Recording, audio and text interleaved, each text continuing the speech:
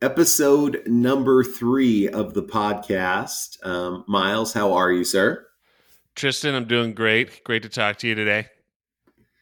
Great to talk to you. And a moment of joy for us. We have another Seahawks victory to discuss. I do think, though, I should address the elephant in the room uh, before we go any further for our faithful listening audience.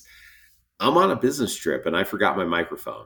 And confession, good for the soul, bad for the reputation. And I feel like I need to, get that out there for everybody. I screwed up, everyone. I'm sorry. That's the bad news. The good news is a lot of people don't know about Pete's open door policy. If you know the X's and O's well enough, you can be up in Renton and doing some consulting for them. And more Seahawks fans should know about that. Well, yeah, and Pete has leaned heavily on me over the last 2 weeks specifically when it comes to the offensive game plan, which we'll dig into a little bit today, I'm sure.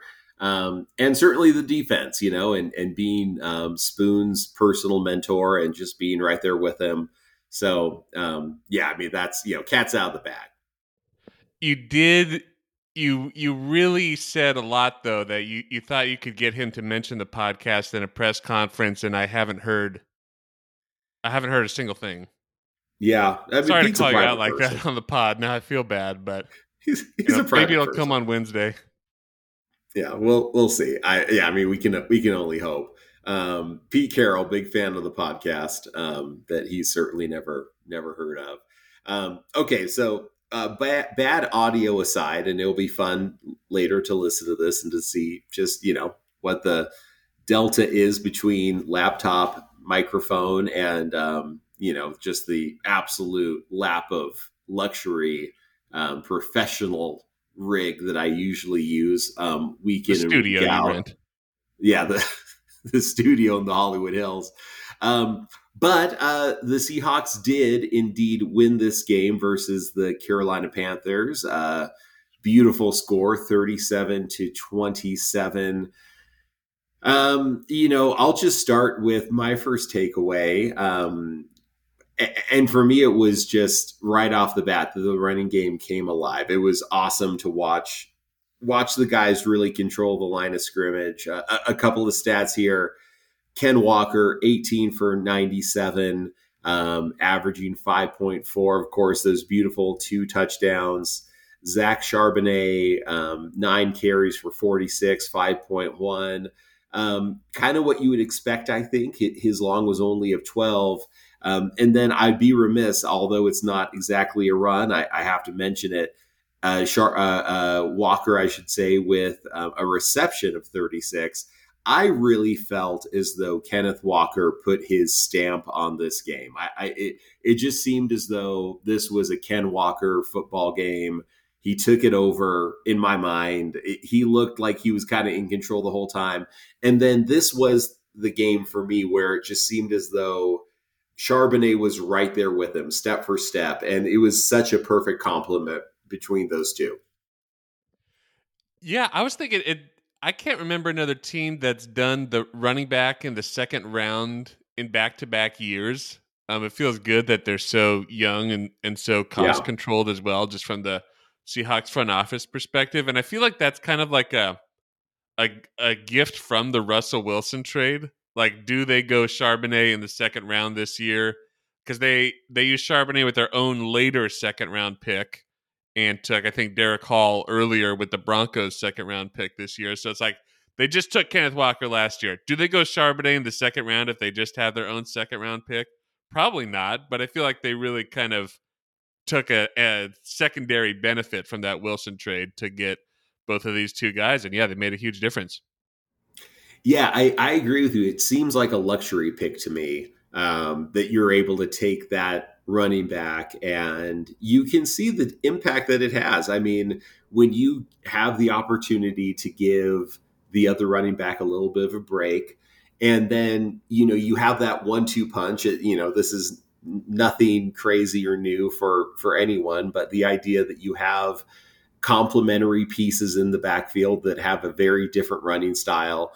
I mean, and listen, we will lose every single one of our listeners if we don't mention that hit by Zach Charbonnet as he's going into the end zone or right before he goes around the corner and he throws the defender into the stands is what it looks like from the TV copy. I don't know, Miles, did you get a chance to hear Steve Rabel, the play-by-play for radio, hear his call of that play when Zach Charbonnet just throws that defender? Yes, I did hear it. Yeah. It's so good. It's incredible. I mean, you hear Steve and Dave like simultaneously just go, oh, just like you don't see hits like that ever. And the fact that he just like laid the hammer down was, yeah, I love that. I know. He's kind of a smaller back, too. This wasn't, he's not Marshawn out there. Yeah, no, the Terminator hit it. So yeah, that's my first takeaway. Yeah, I was talking about the success rate last time, how I felt like Walker, even though he wasn't getting huge chunks of yards against the Lions, that he was helping keep the chains moving, getting big chunks on first and second down, and then converting third and fourth downs. I felt the same thing watching the game, that even though he did have those bigger runs this time, that they were both helping things keep moving on schedule. So Walker, I think last week his success rate was, so for the season it's at 55.3% that he's kind of getting those chunks depending on the downs, which is I think that was exactly the same number that it was last week, but other running backs around the league kind of fell down. So he's moved Oh, up to 6th among running backs in the league with that 55.3% number. And Charbonnet, he doesn't have enough carries to totally qualify, but he's at 62.5. So they're both, just keeping things moving. And I think that's the primary strength of the Seahawks team, that they just keep these drives moving. And even though there's rarely something explosive about it, they do just keep on moving. And they're one of the highest scoring teams in the NFL at this point, doing that, just staying positive, very few mistakes made on offense, and drives don't stall. I think it's a really interesting point.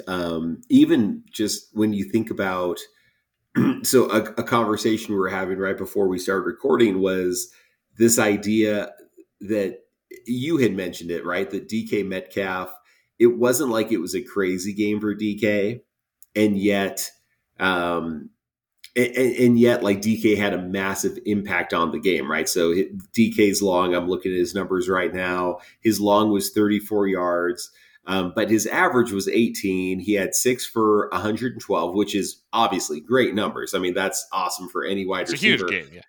It's a great game, but it wasn't one of those DK games where it's like, oh man, he's completely taken over. It was almost as though in the medium zone of the passing game, that 15 to 20 range or whatever, he was really dominating in that zone, which it doesn't do justice to say that DK was keeping the sticks moving. I don't think that's right. But he was like keeping the sticks moving plus plus. And I think to your point, when you talk about staying on schedule as an offense, if you're talking about K9, if you're talking about Charbonnet, if you're talking about DK or Noah Fant or Colby for that matter, or even Tyler Jackson, they all just kind of kept the ball moving and matriculating down the field, which, I mean, it's a winning version of football, right? Yeah, I feel like all the things that I've been saying about the Seahawks offense, it's things we've said that are said in football to like damn with faint praise about like managing the game or keeping the sticks moving, but it's like it that's how you win the game, So it's not that I'm not impressed by it. I am impressed by it because the Seahawks, they score on a huge percentage of their drives. They have the one turnover across 3 games, the one Geno interception. And you just win that way. Like they're top 5 in the league in points per game, even with the one dud in week 1. It's not there's a lot of teams that can't do this, and they would, a lot of teams that can't do this. If this was a Tennessee Titans podcast right now, or never mind, or 10 others, it would be you'd be so frustrated, and you'd want the sticks to just keep on moving. And yeah, when they do, it's a beautiful thing, and it's not 70 points like the Dolphins, but um, yeah, it feels like a very comfortable offense that you trust. You feel Yeah, confident. I mean, yeah. What would have you said? I mean, it's funny as you said that you're a big basketball fan historically, and as you said that, the guy that came to my mind is the big fundamental. Like the idea, like the least sexy basketball player of all time, and yet like you do your job in a perfect way. And I'm sure there was plenty of Spurs fans over the years. It's like, well, can't he just be a little more flashy or do a little bit more, whatever? Not to put words in any Spurs fans' mouths, because I don't actually know that's how anyone ever felt about one of the greatest basketball players of all time. But the idea that it's like, no, there's a huge value to just being steady and just getting it done. And yeah, to your point, how many teams around the league this week were in the anguish of we cannot convert on third down?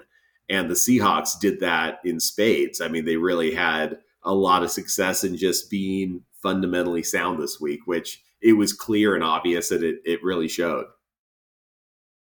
Yeah, so I'm impressed. I am impressed by the Seahawks offense, even though, yeah, all the things I'm saying are are typically uninspiring things. But it's like, yeah, you do want Gino to manage the game, and he does, because there's a lot of teams with fans who are screaming at their quarterbacks right now because they keep on making crazy mistakes, and yeah, Gino doesn't do that. It's always the right play.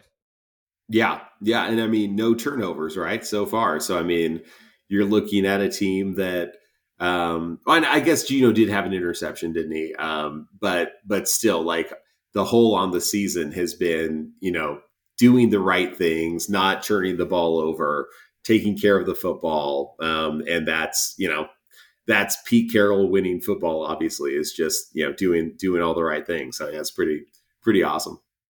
We're talking about the running game, which brings us to a classic segment on the world's Classic. only Seahawks podcast. The Belichick strategy moment of the game. I'm continuing to sponsor the segment out of my own pocket. It is continuing to lead to my financial ruin, but I can't stop because I was watching the game and a moment occurred, and I said, "This is the Belichick strategy moment of the game."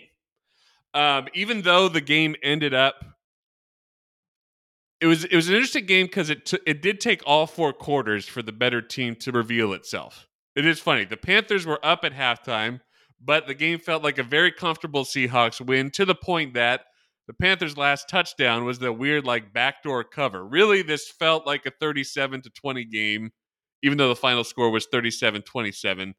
But it really took until the third and fourth quarter. And here's when it happened. Fourth quarter, 12 minutes to go. The Seahawks were only up 22-20 with 12 minutes to go in the fourth quarter, which feels wrong because it felt like such a dominant game. It felt like Andy Dalton was getting garbage time yards for a really long time. But 12 minutes to go. It's still only a 2-point game. Seahawks are getting down to the red zone, and I noticed that they ran virtually the same running play 2 times in a row to get the touchdown. It was a play where they had Fanted Parkinson in, and the whole offensive line kind of blocked to the left, and the tight ends and the running back went to the right. The first one, the important thing is the first time it worked. Charbonnet got a 10-yard run, and that was the play where the linebacker Deion Jones just kind of lost his temper, picked him up, body slammed him, and got the additional 15 yards. It was a bit of a kerfuffle, and I wonder if the Seahawks and Shane Waldron used that distracting moment of the penalty, you know, people losing their composure, regaining it. They come back. I think they were on the 7-yard line. Run virtually the exact same play for Kenneth Walker, and he got the touchdown. And I like that because it was like, they didn't stop it the first time. You don't need to reinvent the wheel, and so I really like that they noticed the play worked, and a 10-yard run. It's a really successful run, even though it's not a very flashy run, and went right back to it. The other moment that I was wondering about was, we should mention the Panthers got 8 false start penalties, just really struggling with the crowd noise. And to me, I feel like that was on the Panthers coaching staff. It felt like they were really ill prepared. They had those 8 false start penalties. There was another illegal procedure penalty where they snapped the ball before guys were set. So really kind of 9 penalties dealing with the noise. To me, that felt like a coaching thing of like they didn't come prepared. And all it seemed like most of the penalties were coming when Dalton was trying to change the play at the line. He's used to doing that as a veteran quarterback, but it felt like they didn't have a way as a team of doing that in a coordinated way to get like the snap off at the right time with everybody. Any thoughts about that? Yeah, no, yeah, no, I totally agree. I mean, it's crazy. It felt like a throwback game as a Seahawks fan to watch. It felt like one of those games that I had seen. So the game that I think a lot of people will think about when they see 8 false starts is, I believe it was 2005 against the Giants. There was 11 false starts against in that game, and that was the craziest false start football game I've ever seen in my entire life. Where it's like, this doesn't make any sense. How I just remember feeling so bad for the Giants almost, because it was such a ridiculous game of 12th man dominance, and to see that again, it reminded me of the way that I was about to say Quest Field, and then I was about to say CenturyLink. It's the way that Lumen Field is supposed to be, which is dominant and crazy and ferocious. And if I'm sending someone up there who's not a Seahawks fan, I'm almost apologetic. Like, all right, well, hey, have fun, but just don't be too offended by the way you're treated while you're in that stadium. Almost a hostile territory type vibe. Hopefully in a way that is semi nice, because we're still Seattle, for goodness sake, and we don't want to be complete jerks, but man, like it felt good. It felt dominant again, and that that just brings back a lot of memories. And Pete mentioned it on one of the interviews I listened to. Maybe that was a little bit of all of the old Legion of Boom was there, and maybe the crowd wanted to make sure that they could, we still heard them. But I don't think that's it. I don't think Pete's right there. I as a fan, when you're in that stadium and you start feeling the energy that like they're jumping off sides. There was a moment where I believe it's their right tackle jumped off sides twice in a row. And I mean, I remember, I can think about moments when I'm the fan in that stadium. It's like you're a shark. When there's blood in the water, you just want to attack. And like the decibels get even louder because you get so excited. It's incredible. It made me really happy, honestly, just as a Seahawks fan. It made me really happy to see the crowd make such a big time impact. And it's kind of just a reminder of how fun that crowd is and how powerful of a tool that can be, the 12th man. Since this does happen in Seattle and has happened over many years, it feels bizarre to me actually that this doesn't happen for every domed team all the time. Like, if there's like, Atlanta, New Orleans, Dallas is mostly domed. Like, what if Seattle was domed? I mean, wouldn't that Yeah. make, that makes a Yeah. big difference, right? Yeah, the days of the Kingdom were pretty crazy. I mean, it was pretty doggone loud in the Kingdom as well back in the day. But yeah, there's something about the Seattle fan that really takes pride in it. And I think once a fan base, similar to the Chiefs, I think once a fan base gets a taste for the fact that they can affect a game, I think that changes everything. But I think it's also, related to the fact that Seattle has always been very vocal about giving the fans credit, and I think that helps. I think it helps if hey, we can affect a game, and you're giving that fan base credit constantly and feeding into it. I think it really helps feed the beast. So no, it's a fun takeaway. I like that one a lot. So my next takeaway was Jaron Reed. I thought that Jaron Reed. I think he had the best game I've ever seen Jaron Reed play. I mean, it seemed as though whether he was making the sack or not, Jaron Reed was controlling the interior of the line like I've never seen him control it.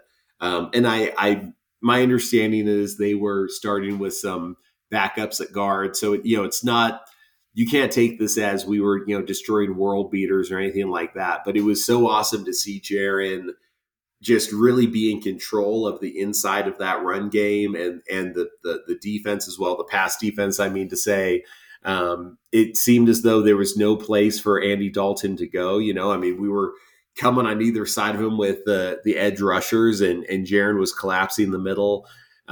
Seeing his impact, I think I echo the sentiment of many Seahawks fans when I say the one thing I wanted to see this year was dominance in the middle of the field, and to see that we can stop the run and affect the passer in the interior of the defensive line.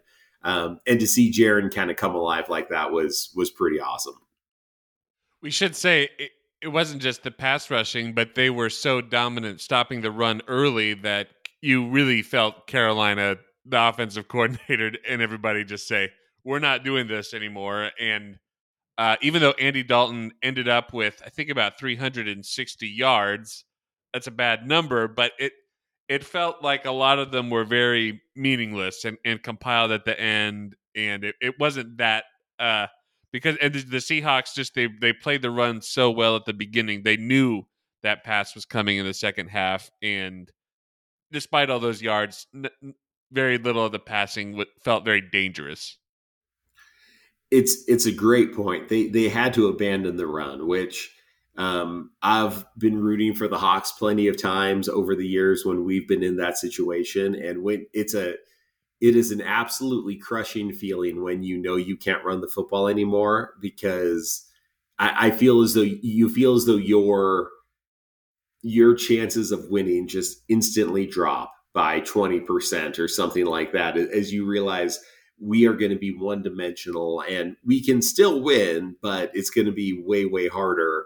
And, another thing that kind of occurred to me as you mentioned that, kind of stopping the run and just interior dominance in general, and maybe something that I'll keep coming back to throughout the course of this podcast, at least for this year, is the percentage of snaps played by different interior defensive linemen, which is probably one of the dorkiest football things you could ever look at.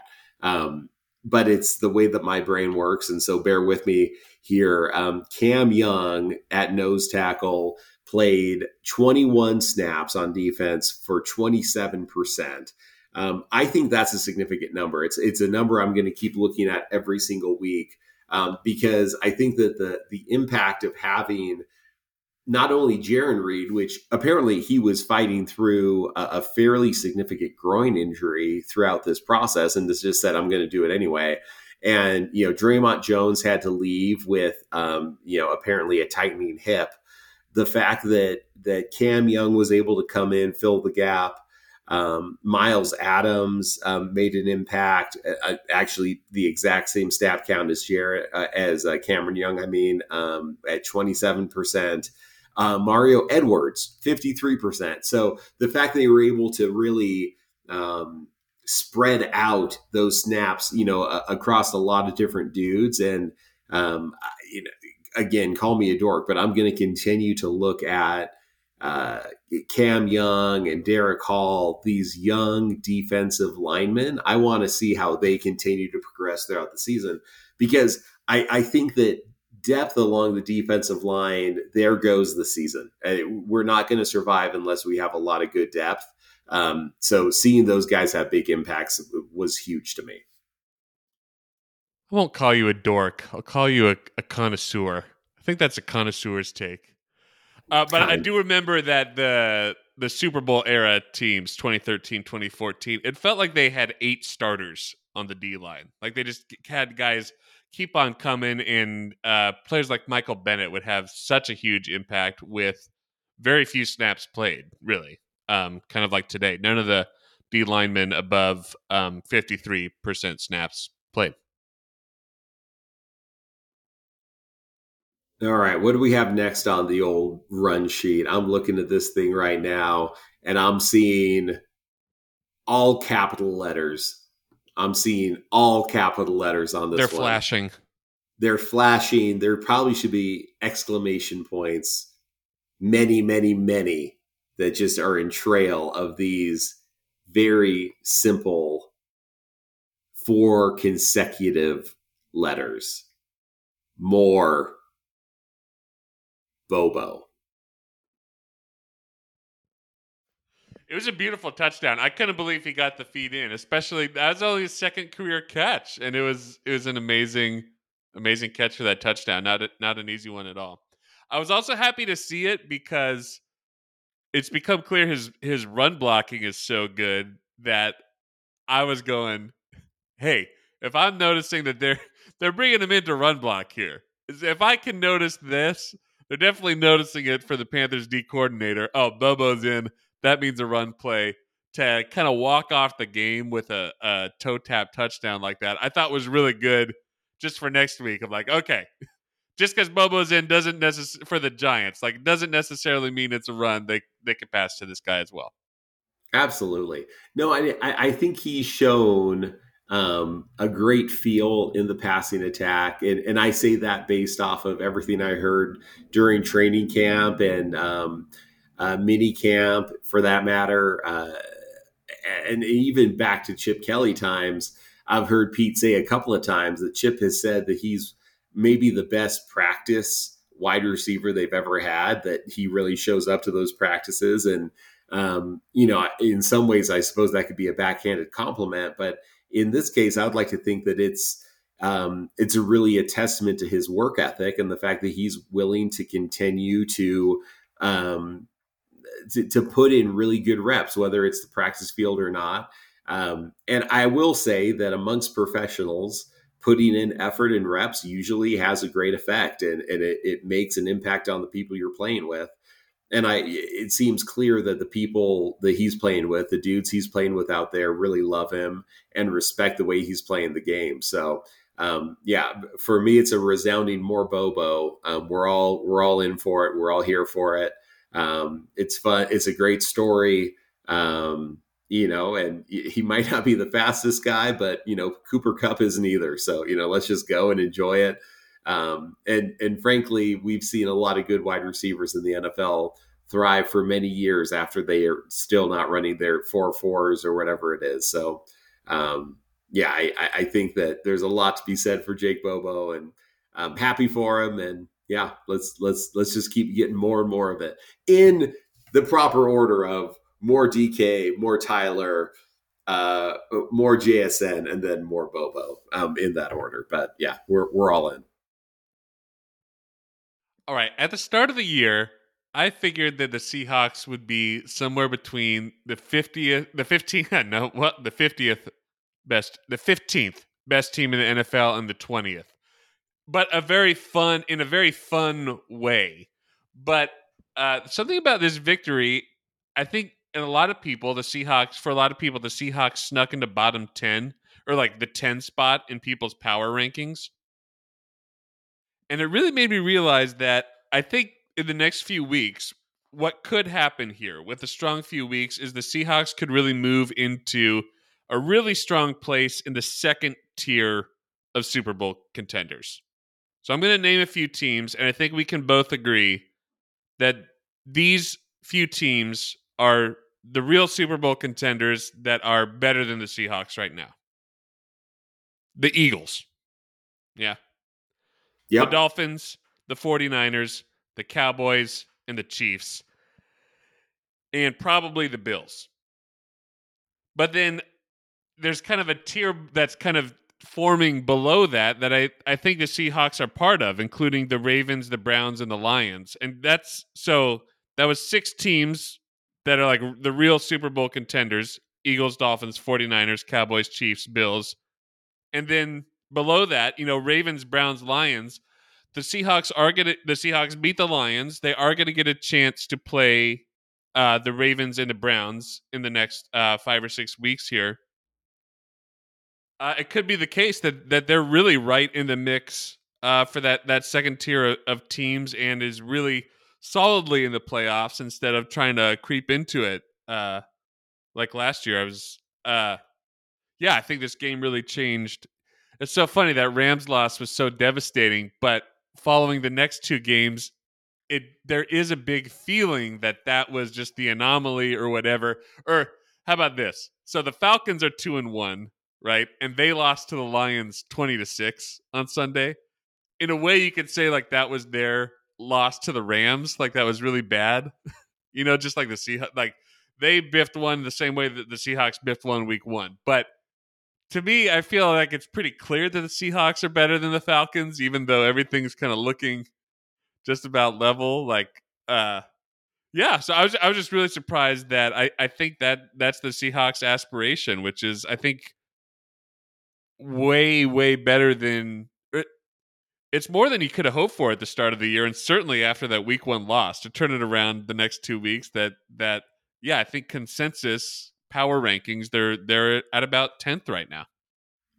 Yeah, and they're a young team, right? So, they're, as always with Pete Carroll, a developmental team. And so they're clearly developing every single week and getting better and better.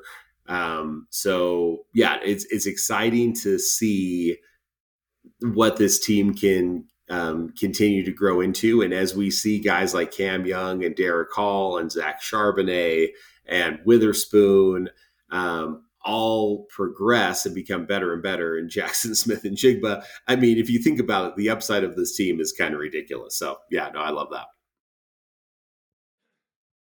All right, so with the Seahawks playing the Carolina Panthers this week, that was a special matchup to me because my favorite NFL podcast to listen to is a Carolina Panthers podcast, believe it or not. I have no special affiliation or fandom with the Panthers, but for the last 4 years, I've listened to two of their former players, Pro Bowl offensive tackle Jordan Gross and Jake Delhomme. They do a little 20 to 25 minute weekly podcast every Thursday morning, kind of recapping the Panthers week. It's my favorite NFL podcast. These guys are they've both returned back to their hometowns from Carolina. Jordan Gross is in the middle of Idaho. He's coaching his former hometown team. You hear a lot about that team on the podcast, and I really recommend it. It's great. It's one I need to listen to. You've mentioned that before. So we don't have much time left on the cast. What's your Pete nugget? My Pete nugget is he was talking about at his press conferences. He's talking about Jaron Reed chasing screen passes. He's talking about special teams tackles. I couldn't believe the level of analysis he took in overnight, taken into film. He seemed to know what every single player did. I don't know how he found the time to do it. Yeah, he's insane in that way. Mine is real fast. He compared Weatherspoon's style to Lofa Tatupu, who's one of my all-time favorites. And to see that, I think is massively high praise. So a really cool game. Just excited to see this team continue. Quickly, do you have any thoughts on next week? Next week's weird. The Giants have played one good half and 5 bad halves. Completely puzzling team. Yeah. It seems like they're a team trying to find themselves. I think that we're a developmental team, so I'm not going to get too prideful or say that this one's in the bag ever this season. I think that there's a lot of work the Seahawks will have to do. But looking at this team, I think that we have a great opportunity. I'll say this. I will use a Pete Carroll term, this is a championship opportunity. So let's be focused and get another one, for the boys. But no, you know what? It was a great week, and I'm happy it's fall. I'm enjoying football this season, Miles. And it feels better in the fall. Feels better in the fall. All right, brother. Until next week. Adios.